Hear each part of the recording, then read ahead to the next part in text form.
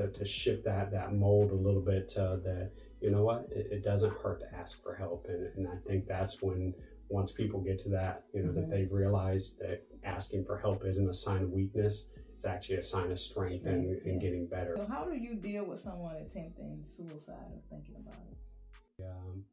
You know, my son, you know, I told you he had mental health issues. He died by suicide about a little over a year and a half ago. And you're starting to see those kind of things where they're really isolating and, you know, trying to pull away. That's when you need to love them the most. Welcome to the Hype One Podcast, and thank you for joining me and taking the time to listen. I am Andrews Witt, and I am a positive influencer. This platform is to motivate, educate, and inspire you. It's a personal development podcast designed to help you create a better life. I am excited to have Jeremy Lynn on the show today. He is a clinical social work therapist at LE Mental Health in Athens. Jeremy is trained in multiple therapies that can help people suffering from anxiety, PTSD, OCD, mood disorders, and many more. His life experiences help him to connect with his clients and give them the best care. Jeremy will answer some common questions that potential clients may have around mental health. All right, Jeremy Lynn. How you doing? Good. How are you? I'm good. Thank you. Thank you. Glad to have you on the show. I'm glad to be on this show. Thank you for having us. Right. So how can I tell if someone has a mental health problem? So, biggest thing, you know, they call it the invisible disease, the invisible wounds and stuff like that. So sometimes you're not always going to be able to tell, but some of the big things, if you start seeing someone that has maybe a change in their behavior, maybe they're a little bit more irritable, maybe they're not sleeping as well as they used to, maybe on edge a little bit more, just their demeanor seems a little bit off. Usually that's something inside their heads starting to not feel easy, or they're still starting to feel a little bit, you know, more anxious or more worried or something like that. So that's usually the big, you know, starting tell, you know, to when somebody may just need a little bit of assistance. So what got you into this field of therapy? Okay, so for me, I was in the military, did about 22 years and knew I wanted to help people. I always liked, you know, giving back, thought about being a nurse or something like that. But what really started it was my son had some mental health issues. He spent some time, you know, whenever he was a teenager, inpatient mental health units, in and out of psychiatrists and counselors' offices.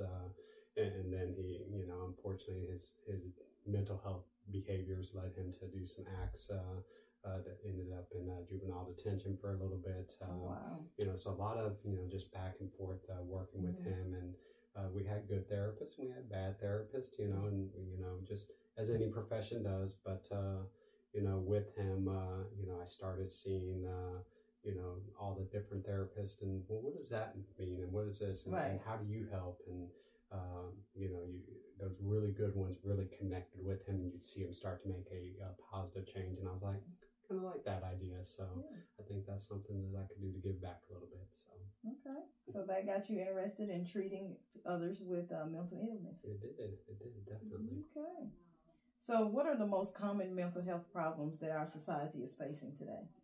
It's a few different ones. So we have the obviously depression and anxiety. Our society now has a hard time, you know, slowing down, and we're always on the go. I call it, we don't have the Mayberry days where we, you know, sit down on the front porch and, you know, on a Sunday afternoon, we're always on the go. We're always, you know, running. So it leads to a lot of anxiety. But the one that's really taken off here lately is OCD, obsessive compulsive disorder. And what that basically is anxiety is taking over. So you do something repetitively to calm yourself. And by best guess, and, you know, no studies have really been done yet on this, we think it's a lot stemming from the COVID pandemic, where individuals had to repeatedly put on masks or repeatedly wash their hands or hand sanitize to feel safe, to feel calm and all that. And these repetitive behaviors that they did on this now have stemmed over into having these repetitive type behaviors that help them feel calm. So us being, you know, with UGA, Go Dogs, you know, we see a lot of college students that have, you know, OCD tendencies, and they were the students, you know, they were right in the middle of their, you know, beginning of their high school years and stuff like that. They're now taken off, and then they lived in that pandemic. So that's a really big one nowadays. OCD. Mm-hmm. I sometimes feel like that I'm OCD. All right. So definitely can help you out if need be. So. What causes mental health problems? Some issues are, hereditary. There are some, numbers that show that, if your family has it, it could be something like that. It could be things that happen whenever you were younger. If you experienced a lot of trauma whenever you were young, it could affect how you're acting later on in life, anything. But then going back to just always on the go, the biggest thing that we talk a lot about with people is taking time for yourself, taking time to slow down.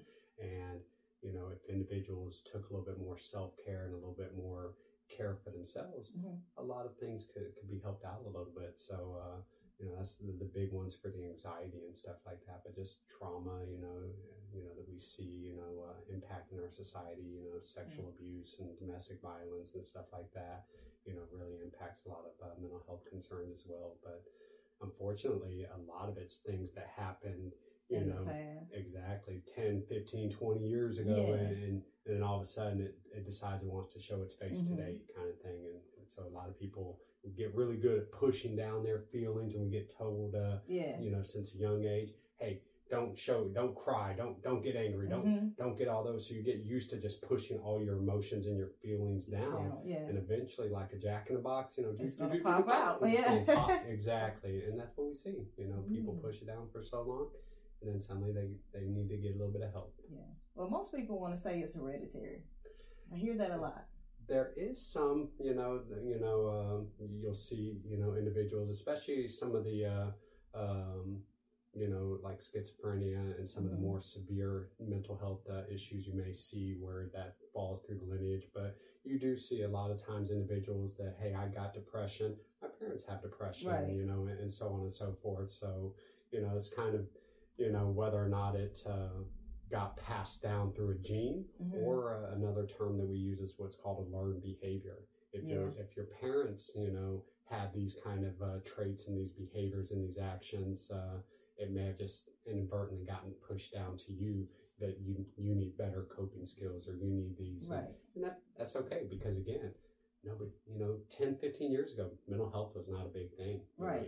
It's still, a lot of stigma associated with it that, you don't want to go see the therapist. I'm crazy if you go through a therapist. And so nobody ever went.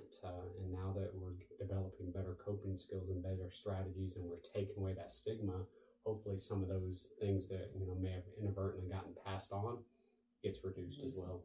Well, that's the perception of mental health in our community, that it's hereditary, it's passed down, and it's not good to go see a therapist. Yeah. And that's why we're where we are with mental health.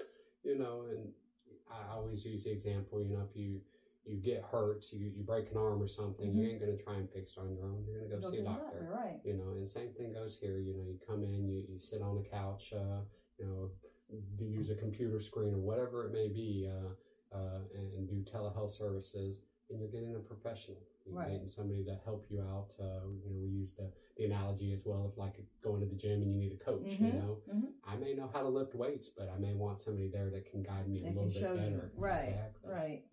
When can one be sure that their mental health is affecting their personal, work, or academic life? That's a tough question, just because it's an individual kind of thing. And some of the big things, obviously, if you're really having a hard time concentrating and you're starting to see your work get affected by it, if you're starting to have loved ones say, you're not you're something's wrong with you, that's something that could really indicate it. Irritability and anger and stuff like that, if you're starting to break things, or if you're starting to just lash out in ways that you don't like individually, it's probably a good time to go and in order to get help. And your family can encourage you, your friends can encourage you, and everybody can say that you should go get help. But once I'm ready to receive you have it, to want to do it. Exactly. Yeah. So usually it's, again, just going back, it's you realizing that there's a problem, that you're not your normal self, or you're not the self you want to be. Right. And maybe there's somebody that can help you out to achieve those goals. Okay. So what can I expect when I go see a therapist? So most therapists, the offices are pretty calming. They're pretty, laid back. The individuals, truly care. Every therapist that I've ever talked to truly care about you as a person, and they're not going to judge you. They're not going to think that you're a horrible person, or that, I can't believe you can't figure this out on your own. So they really come from that heart of wanting to help you get better. And you're going to come in and sit down in the office. First session is probably going to tell them a little bit about what's going on, and, give a little history of everything, get some background information from you. And then usually it's starting in the second session, you start peeling back the layers. And, I know here at Ellie, we do a very person-centric approach to it, meaning you are different than every other person that I've ever interacted with. So I have to give you a detailed, custom approach to therapy that will meet your needs different than this person, different, so you'll come up with a treatment plan, figure out what you want to work on, what kind of therapy you want to use, because there's a bunch of different therapies. And, and the biggest thing, that we always talk about is, your therapeutic alliance. And what that means is how you connect with your therapist, and your therapist connects with you. So again, that you get all the best help that you need. And some therapists you may not connect with, and that's okay. That just means that we'll help you find a different one, and kind of go from that. But therapy, average person starts feeling better, after about 8 sessions. So you're looking at maybe less than 2 months to start seeing a positive change for a lot of conditions. So, When do you think is the right time to go see a therapist? The point at I need to go see a therapist. Probably about a week before you get to that point. With that, when you get to that point where you suddenly accept that you want to get help, start reaching out, as soon as possible. There's great resources, with Google nowadays. Psychologytoday.com is a great website to check out providers, that accept your insurance, accept your problems. You get to read bios about them and all this kind of stuff to find the person that you can connect with.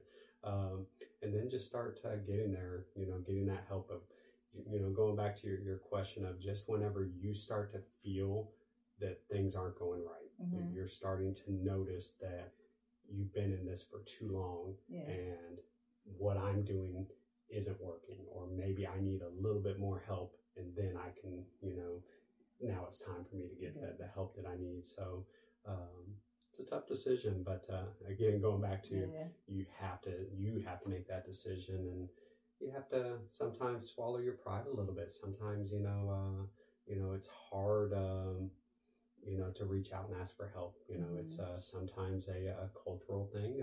Many believe that I can get it, or, our culture doesn't go get help, or, that I can get through this on my own. Going back to your parents, type thing.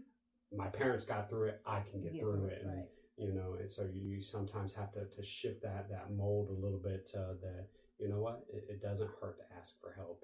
And I think that's when, once people get to that, that they've realized that asking for help isn't a sign of weakness. It's actually a sign of strength and getting better. So because you're actually owning up to where you are and realizing that I need to go get some help. And what people don't realize is things are different now than it was in the past. Our parents may have gotten through it on their own, but now with the society, the world now with social media and all this technology, things are different. Exactly. It makes depression a little more, now that kids are dealing with the bullying, cyberbullying, and all that good stuff. So, it's different. It's very different now. Definitely is. Us being connected through all of the different social media platforms and internet and all that, raising a kid nowadays is completely different than raising a kid, 20 years ago. It's a night and day difference. And the kids are facing things that I never would have even dreamed of, whenever I was, 10, 15 years old. It's a completely different society, you know, and a lot of changes and a lot of growth and a lot of fast movement, you know, so definitely, you know, a good time to get help. Do you guys see kids here? We do. We take kids as young as about 7 years old, and then all the way up to 99 years old. A lot of couples therapy, you know, couples having to learn how to talk, you know, so all kinds of things, you know. Even as therapists, you know, let me say it that way, even as therapists, we sometimes seek counselors of our own because sometimes we need help. Oh, yeah. You know, so. Most definitely. Everybody can use some help. Definitely. Everybody. Definitely. So how do you deal with someone attempting suicide or thinking about it? Great question. So with suicide, there's a belief, especially in general society, that you shouldn't talk about suicide. You know, you shouldn't. If you ask it, you may put that idea in their head. And Ellie, I'm a firm believer that, you know, asking about suicide is actually reducing it. There's actually studies that go around saying that about 60 to 70% of people who attempt suicide or die by suicide have seen some kind of provider, doctor, you know, psychiatrist, counselor, whatever, within 2 weeks of their attempt or their actual suicide. Really? And within that 2 weeks, somebody could have, you know, asked the questions and stopped. So you see a lot more emphasis in the healthcare and behavioral health world where we ask more about it. So here at our clinic, our staff completes what's called the Columbia Suicide Severity Rating Scale, which is kind of the standard for assessing for suicide risk. And we ask it on a regular basis if they indicate that they are suicidal or have different terms. You got passive, which is I'm just kind of, I wish I was, you know, maybe I wish I wasn't here, but there's no plan or intent. Versus if there's a plan, you know, kind of thing. And depending on where a person's at, we create a safety plan with them, and we talk about ways that they can come up with their own strategies to, you know, when they're not here in sessions, to be able to cope a little bit with it. We try to really work on addressing their ways to cope with all the stress and everything that's really affecting their behaviors. We try to bring them in more often, you know, rather than pushing them to the hospitals. Obviously, there's a point where we may have to get them to go to a hospital and get, you know, more intensive therapy. But if possible, we try everything we can to keep it in-house, keep them, you know, coming here, because especially going back to that, if they have a good alliance with me as a therapist, they're going to open up more. They're going to feel, you know, more connected with me. And we want to keep that going as much as we can. So building more frequency in appointments, building up those good safety planning, asking a lot about it. At every session, we'll ask and say, hey, so, you know, have you ever wished you were dead? Ever wished you could go to sleep and not wake up?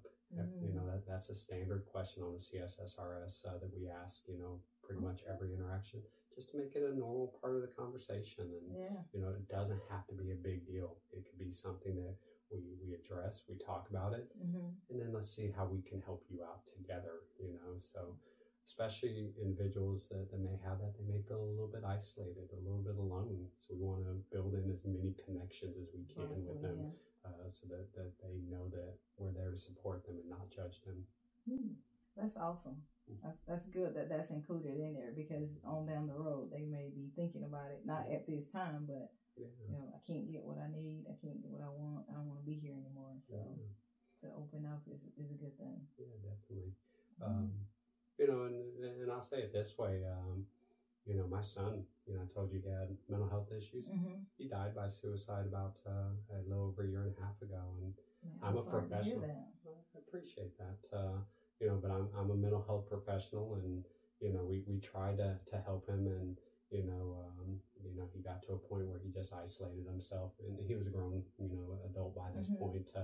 So he was off doing his own thing, but, you know, he just got to a point where he didn't want to ask for any more help, and, you know, so he very much isolated himself. So if you're starting to see those kind of things where they're really isolating and, you know, trying to pull away, that's when you need to love them the most. And so if you see a family member or a friend starting to really pull away like that, really, you know, try and get to them as much as you can. So what cause of action would you follow for a patient with anxiety or any other mental illness? Yeah, so with anxiety, a lot of it is a term called mindfulness. So that's the first thing I talk with clients about. So mindfulness is, you can Google different apps for it and stuff like that. Breathing exercises are a form of mindfulness. Basically, I call it the hamster wheel of the head. So anxiety is fear of the unknown or fear of the uncontrollable. And I got these situations in my head and I don't know what to do about it. My little hamster wheel starts spinning out of control. So what mindfulness does is it teaches you to slow down and helps you to focus in on your thoughts. So kind of a two-part process that every day you're going to practice this. That's self-care, going back to what we talked about, putting yourself first and doing this every day. And mindfulness, besides breathing, those exercises could be prayer, as a form of mindfulness. Coloring books are a form of mindfulness. Anything like this that helps you focus in your thoughts into one central kind of thing, and you practice it regularly, and that brings your anxiety level down on a daily basis. But then you're practicing these skills so that whenever you start getting really anxious, you know how to use it. Have you ever had somebody tell you when you start getting upset, just take breathe? Breath. Yeah. It doesn't work. You're just over there and you're hyperventilating. Right. You're getting really upset, but your mind, the hamster wheel, is still spinning out of control because you've never practiced how to breathe effectively. I always use this story. It goes back to, and I haven't verified the truth of this, but what I've been told is Michael Jordan, when he first joined the NBA, he was, fairly low rankings for free throw shooting. He knew how to do 3-pointers. He knew how to do layups. He knew how to do everything. He could shoot from the free throw line, but you put him on the free throw line, he would miss as many as he would make, kind of thing. So the story goes, he started doing 200 free throws every day.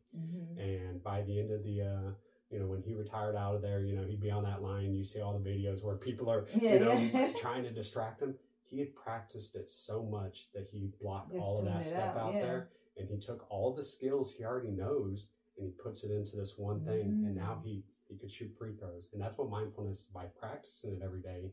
Now, when you get into an anxious moment, you can actually, start to apply it to be able to use it as needed. So mindfulness is a big one, and then another that is term. Very interesting. Yeah, definitely, and it's something anybody can do. You can go onto your phone and the Play Store or whatever, and type in mindfulness. There's a bunch of different ones, and just start practicing it every day. I see that on my Fitbit app. Yep, it tells you take care of yourself, a little bit of mindfulness. So that's one, and then the other one, conjunction with that, is what's called cognitive behavioral therapy. Yes. So with this one, what we know is you have a situation. The situation gives you an automatic thought. That automatic thought then drives your emotions and drives your behaviors. So you don't like your emotions and you don't like your behaviors. All you can do is challenge those thoughts. So what this therapy does is it talks about that you have to argue with yourself. So I always tell clients, it's okay to talk to yourself. It's okay to answer yourself. It's okay to argue with yourself. But if you lose the argument, come see us and we're going to help you out a little bit. But you challenge those thoughts and you reframe those thoughts, because those thoughts are stemming, again, going back to things that happened 10, 15 years ago. These are these learned behaviors that you picked up over time that when something happens, you automatically think this is what's going to happen, is driving your emotions. If I can change that over time, challenging those thoughts and shifting that automatic thought to something else, well, then when that happens, your automatic thoughts differently. My emotions are changed and my behavior is changed. Change your negative thoughts to positive thoughts. Most definitely. Every day. If you replace that every day and you meditate, then eventually you will become a positive person. I practiced that. It took me years, and I am much better than I have been in the past years. I love that. For people with depression, the other thing that I add into that, with the positive thoughts, is like the mantras. How many people wake up nowadays, write it on a mirror, these positive thoughts, positive expressions about yourself, so that you can remind yourself that you are good, you matter, you're worthy. Positive affirmations every day. And, it's so easy to get beat down on the negatives. You got to remind yourself of the positives. So can we prevent mental health issues? Some of them you can. Some mental health issues, going back to depression, kind of thing. If you allow yourself to constantly hear nothing but negativity, you're going to inevitably be drawn into more of a depressive state. Right. If you're constantly on the go, you're constantly, go, run, you're going to be in a more heightened state. So your anxiety is probably going to be a little bit more heightened. So you can prevent those fairly easily by taking, some corrective actions of self-care, positive affirmations, things like that. It doesn't always mean that you can prevent it. Sometimes you don't know, that you're being sucked into a depressive kind of state. It's a very low level all the way across. So not always the case. However, things like trauma, you're not going to know whenever a traumatic experience is going to happen. And, again, some of the other, bipolar type diagnosis or schizophrenias, those are things that you can't really control. But there are certain aspects of it that you can control, as you go through therapy and get, the coping skills. And that's a lot of what it is. You just have to learn, the ways that you're going to cope through any of these kind of behaviors. And, some people do well with reading a self-help book, but sometimes you need to go get that expert help. Right. What about diet and exercise? Does that play a role in your mental health? Definitely. Sleep, diet, and health, and exercise are definitely key pieces. So, obviously sleep resets your brain, allows you to be able to think more clearly, allows you to, while you're sleeping, you're kind of processing through everything that's kind of happened and, allowing you to get fully rest and be energized and be able to focus on it the next day and all that. So if you're not sleeping well, you're in more of a fog, and then you're not able to do it. Eating healthy is definitely a big piece of it, because the more healthy food I eat, then I've got a better diet. And again, I'm not having to add on different pieces of it, because eating then affects your hormone levels, which affects how your brain interacts, with these kind of thoughts. If you are on any medication, again, your diet's going to affect any kind of medication you're on, which could then be tying into any of your emotional state. And then exercise, goes back into that self-care piece. We are so used to sitting down and not really doing anything. Had a therapist, this was back in 2015 timeframe, said the most used part of the body is our butt nowadays. And that we are so used to sitting at a computer desk or sitting, on a couch or whatever, that we have to get up and, take a walk, just take a lap around the building or, something like that, just to get up and get, your energy levels back up, get, something that you're doing for yourself, with it. So definitely exercise is a huge part of it. That is the most common health assessment question now. How much do you sit in a day? Yeah, it's definitely a thing. And that's why businesses are booming, making those little treadmills that go under the desks and, things like that, to try and keep people a little bit more active, and again, it keeps us, if we think back to COVID days, numbers actually, everybody got used to working from home and, sitting on the couch and sitting, doing all these kind of things that, we got very used to just sitting, and now that we can get back out, we can go do more things, definitely will help you out a lot. So mental health. Definitely. So this next question, I experienced a couple of years back. I've heard of it, but never really experienced a narcissistic person. Okay. Do you deal with a lot of narcissistic people? Not directly with narcissistic people, and here's why. I deal more with the individuals associated with the narcissism, because with narcissism, it's what's called grandiose. I am great. I am, I do all these amazing things, and the other people shouldn't question anything that goes along with it because I'm an amazing person, and So a lot of their behaviors of how they respond to others ends up causing problems in other relationships. I maybe in my entire time had maybe one person that was, had narcissism, but most of the time it's the family members or the friends that are embedded with them that get the constant, negativity thrown their way because they're not good enough. Right. You shouldn't be in my presence, and not that they're saying it flat out that way, but because of their grandiose thinking, and lofty thinking and, I'm worthy, you're not worth, kind of thing. And just this constant shaming that goes along with it, a little bit of I'll say emotional abuse and bullying that goes along with it. We see more family members, that. Exactly. So then they got the depression and they got, and it's kind of weird. You often, whenever you start working with somebody who's in a relationship with narcissism, they will actually think that they are the narcissist. They will actually be the one thinking that they're wrong and that their way of thinking is wrong, and how that's how they make you feel. That's their trait, right? Exactly. So because of all of these years of just kind of being chipped away at that, don't do this, don't do that, don't do this. That over time they just start second guessing that they're the ones that are, in the right, and thinking that they're wrong, with how they're acting. And it's actually, no, we need to teach you some better coping skills for this. That was me. Yeah. And I was like, I did something wrong to someone. Yeah. And then I finally fought back. And after I started reading upon a narcissistic person and what they do and the gaslighting and all that good stuff, and I fought back. Yeah. And they don't like when you fight back. Nope. But it helped me. That's good. Yeah.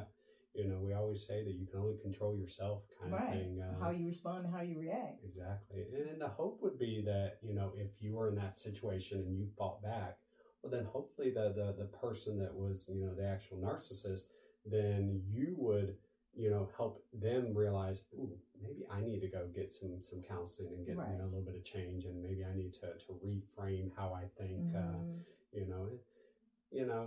as with other mental health issues, it can be addressed, it can be worked on, and, time can help them, work through their issues. So I'm glad to hear that you fought back, and, it seems like you're in a good spot right now. Oh, yes, I am. Good. It was really hard a couple of years ago. It really was. But, sorry to hear that. Yeah. But I dealt with it. Thanks to my sister. She introduced me to the term, and she said, read up on it. And see these actions. See that they match this person. Yeah. And then you're the other person on the receiving side. That is awesome. And once I started studying it and learning about it and, how you react and how you respond, then things got much better. And it's almost like the person kind of started going away because as long as I was there feeling like I was wrong or what am I doing wrong? And then they just kept on and on. And then when I, like I said, finally stood up, it's like started going away.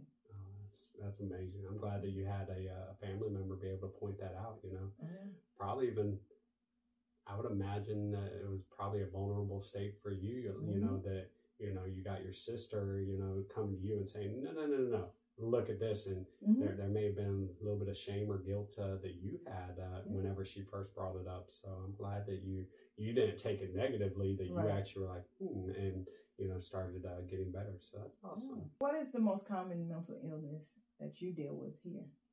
So for me personally, I love trauma work.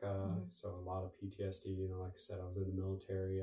So whenever I got out, worked at a couple of veterans clinics. So a lot of PTSD and stuff like that. So definitely love that. I love couples therapy work. A lot of couples need help learning how to communicate. So those are my personal two areas. Doesn't mean it's my highest one. Probably the highest one is going to be either depression or anxiety is some of the more common ones. But we have a lot of that. And then, like I said, the OCD with the UGA, we're getting a lot of referrals for those kind of things. Each of our therapists kind of specialize in different areas. What's called like co-occurring substance use, which is you got mental health issues plus some kind of substance use, Right. problem. So they're combining the therapies to kind of help out with that. But definitely depression, anxiety are probably what I would say probably would be the leading one we see here at the clinic. Awesome. Well, thank you, Jeremy Lynn, for this interview. Of course. Well, thank you for having me. And, if anybody, needs help, don't hesitate to reach out, find a provider.